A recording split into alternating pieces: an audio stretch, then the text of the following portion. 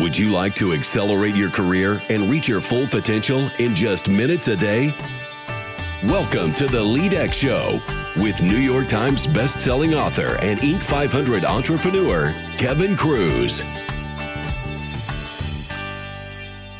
Hello, everyone, and welcome to the Friday edition of the LeadX Leadership Show. I am Kevin Kruse. This is the show also known as Fan Mail Friday, also known as we're having another nor'easter here in Philadelphia. I am so over this winter. Before I launch into my random thoughts of the week and answer questions from you, I hope you'll leave a quick rating and review on iTunes or wherever you listen to this podcast. It's how we will stay on the air if we can grow this audience. Random rant. It's not even a rant. It's just a share. Best thing on TV, brand new, not on TV actually, not on Netflix. It's on YouTube. It's Will Smith's YouTube channel, the actor Will Smith. Yes, Will Smith is also from Philadelphia, but that's not why I'm plugging it. It's really fun and interesting and funny in the world of YouTubers, as they call them.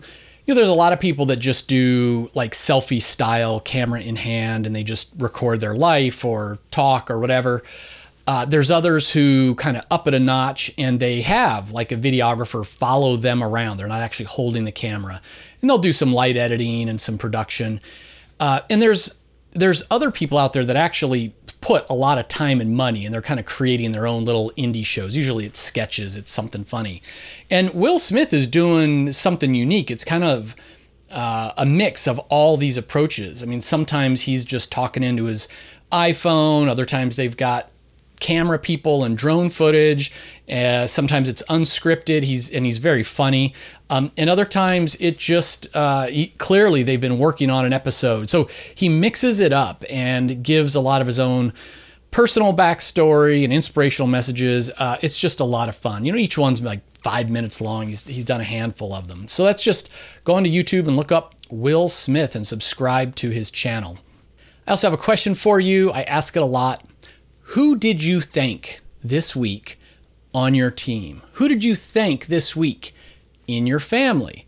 It's not too late. You can trigger the power of recognition. It does wonders. Showing appreciation does wonders for the engagement, the connection you make with the person you're giving it to, at home or at work. And having an attitude of gratitude, as I often say, is powerful for your own life. Certainly gratitude is what got me through the previous few weeks, my 24-hour speaking gig in Chicago that turned into 3-day trip stuck in the Chicago airport. When I got home finally, there was no power in the house. It was 3 days of no power. Then more no power at home a week later. This is now our third nor'easter today that I'm recording this, but I think it's not too bad. Hopefully the power sticks. I always try to go back to just attitude of gratitude and realizing, like, if it's not in my control, why waste negative emotion on it? It's the old serenity prayer. God grant me the serenity to accept the things I cannot change, courage to change the things I can, and wisdom to know the difference. Last thing I was thinking about, probably with all my travel and everything, what continues to amaze me is how few people ask for feedback, how few companies ask for feedback.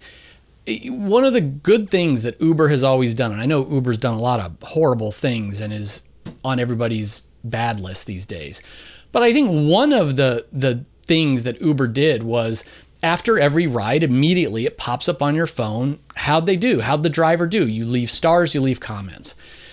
So few people I deal with ever ask me, how was our service? Are you happy with the product? What could we have done better? And that's the key question. It's not just how satisfied are you as a customer, but if we had to do one thing better, what would it be? I'm dealing with a whole bunch of subcontractors right now, and for LeadX, and there's a web design shop. I love them. They're small. They're doing great. I look forward to continuing to work with them. But they've never asked me how they're doing so far. And if they asked, what could we be doing better? What could we have done better? I mean, I would then say to them, when you bugged me about paying an invoice 3 days after you sent it to me, one, that tells me you're desperate for cash and might be going out of business, or at least that thought crosses my mind. Or I think, wow, you guys are really inexperienced business people, because everybody knows that net 30 is the normal, takes 30 days from receipt of an invoice to get it paid. Now, the reality is I pay all my invoices, or I put them in for processing with my bookkeeper the same day I receive them. So I'm a great payer. I didn't have a problem with telling them you'll get money within a week, but just them asking that triggered like negative thoughts. And if they want to grow their business, if they want to deal with Fortune 500 companies or mid-market companies, they should figure it out. But they never asked me what they could be doing better. I've been using the same car service getting me to and from the airport for 10 years. I like them. I'm going to keep using them. But if they ever asked me to give them feedback, how satisfied I am or what's one thing they could do better, I would say, you know what? Don't come knock on my door at 5 o'clock in the morning. It wakes up, the rest of the house. Only knock on the door if I'm late. But they never ask me that. So I've never told them that. And I'm sure there's all kinds of customers that are getting upset when they're knocking on their door at 5 in the morning. You could even use this approach to other areas of your life. I mean, when's the last time you asked your spouse for feedback? When's the last time you asked your kids, hey, how am I doing as a dad this week, this month, lately? It's amazing. I love, I'm a big fan of teachers. I love teachers. I always try to get to know a little bit the teachers, that my kids have. I always try to ask them early in the year if there's anything they need in terms of support or resources. But, there's never been, with 3 kids going through, 12 years of school, I've never had a teacher ask me as a parent, like, hey, what could I be doing better for your son or for your daughter? How satisfied is your son or daughter in my class? And is there anything I could be doing better for them? And there would be tons of stuff, and again, these are great teachers, not saying they're not, but whether it's putting up the assignments in the online thing on time or whatever it is, there would be things that they could be doing better, but nobody ever asks for feedback. It is a powerful thing. If you want to 10x your consulting company, your book sales, if you want to 10x your career, go ask your boss. Hey, how am I doing, boss? Scale of 1 to 10.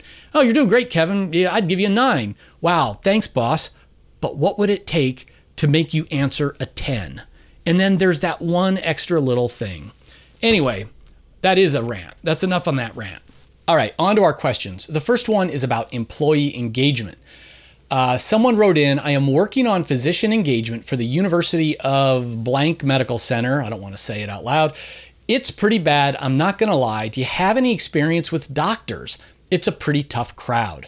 Okay, so I do keynotes and workshops, dozens for hospitals and healthcare systems. And it's so critical because employee engagement, when healthcare professionals care, they make fewer medical errors, there's fewer infections, there's fewer slip and falls, all kinds of things that are really critical. So here's the thing though, we have to go back and remember that over 70% of the variance in employee engagement has to do with who the boss is. So when it comes to doctors, many of them don't view the hospital as their boss. They just have admitting rights. They view either themselves as their own boss if they're working for themselves, or whoever they report to in their private practice. And the hospital, they have admitting rights, visiting rights, and all of that, but they don't really view anybody at the hospital as their boss.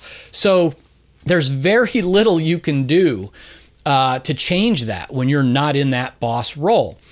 What you can do is try to, whoever is interfacing with the physicians, usually, nurse professionals, think about the big 3. How can you provide recognition and appreciation to that physician? How can you keep the physician believing that the future is bright? So the hospital has a bright future. Their practice area, working with them, it has a bright future. Let's trust that the future is bright. And then it's really hard, but because not in a boss relationship, anything you can do to help the physician to grow, to learn, to be challenged in new ways. Again, maybe it's inviting them to special lectures, special events at the hospital, anything that you can do to help them learn. So that's it. You are limited unless they are salaried physicians working for the hospital. Then again, whoever their manager is, that's the key. And she has to focus on growth, recognition, and trust. And then I got this fun one. It's sort of a two-parter from Cheryl. And she emailed and said, hey, I'm a single mom of 4, full-time school for nurse practitioner program. I work full-time nights, trying to be my best in all areas and still work out, see friends, and have a clean home. Sigh. Cheryl. So I wrote back and I said, oh, I see you're a one-upper. I'm only a single dad with 3 kids. I say, it's tough, ain't it? If you've got 2 full-time jobs and 4 kids, I wouldn't even bother working out, having friends, or having a clean house. But hey, that's just me. The key is to just be mindful and intentional with your time. If you have X spare hours a week, what do you value most and how will you allocate those hours? Do you want to exercise? Well, is that 20 minutes a day or 1 hour on the weekend? That's just one example. Well, Cheryl wrote back and said, wow, I'm so impressed you responded with your busy schedule to little old me. Loved your email. I do work out, try to have friends and a clean house. However, I give up sleep a lot. And look at all you're doing with 3 kids. I wonder if you work out, have friends, and have a clean house. Anyway, thanks for what you do, and thanks for responding and sharing. So I emailed Cheryl back and basically said, no, I don't. The short answer is no, I don't work out, have friends, or a clean house. Now, the longer answer is, my house, one of the 15 secrets successful people know about time management is delegation. So I delegate, I outsource, the mowing of my lawn and the shoveling of snow to other people, so I pay someone to do it. Every 2 weeks, I've got a house cleaning crew that comes in and cleans the house. So look, I use the secret of outsourcing to get some of it done, but I don't stress like the house. I'm a minimalist, so there's not a lot of junk sitting around, but there's all kinds of house projects that have been sitting around for years because they haven't been a priority. I need new blinds in my bedroom, and I don't really care about that. It's not a priority. So they've been broken literally for years in this beautiful home. When it comes to friends, I consider everybody a friend. Cheryl, who wrote in, is now a new friend. But how often do I actually see face-to-face, socialize with friends? Like my best friends, I'm lucky if I see them twice a year. Mike and I go to a Sixers game. Ian and I go to a hockey game, whatever it is. Like it's not that often because I don't have the available 40 minutes for things like that. Might be a phone call, might be text messages, etc. But socializing is not something that this single dad entrepreneur is spending time on. And then when it comes to working out, here's the thing. So I do work out a little bit, but that has always been my biggest failure. But I encourage people, if you want to practice extreme productivity, with whatever area it is, don't focus on the activity, focus on the goal. So working out is an activity. The goal is health, right? So I think about health, and part of that is, again, being mindful. So part of health is sleep. I will sleep 7 to 8 hours most nights. And if that means I'm going to sleep 7 hours and not hit the treadmill for 20 minutes, I would choose sleep over treadmill. You might pick treadmill over sleep, but I'm just saying we need to think it through. Another part of health is diet. And in fact, for weight and all that, I think diet is 80 to 90%. It's difficult to run off the pounds once you've built them up. So the way I think about this is if I look at my day and I'm like, you know what, I'm not going to be able to do my hour of treadmill today. Well, then I'm extra mindful about not eating snacks and staying on slow carb or low carb meals, etc. So go back to the goal and then think about how can you achieve that goal. Part of health is low cholesterol, Well, because I switched to a vegan diet about a year or so ago, my cholesterol's dropped in half. So that's not a difference in terms of time. It didn't take me any different time, but I got a great health result.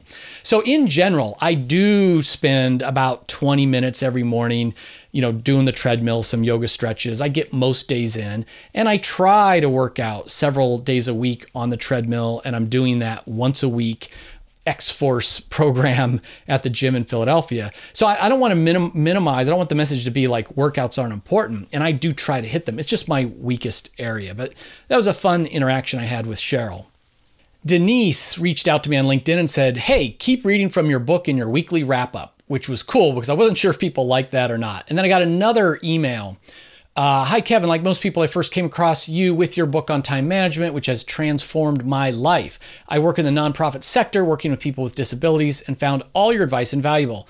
I really enjoy the podcast and you reading out from your new book. Thanks. Padraig Ruan, Ireland.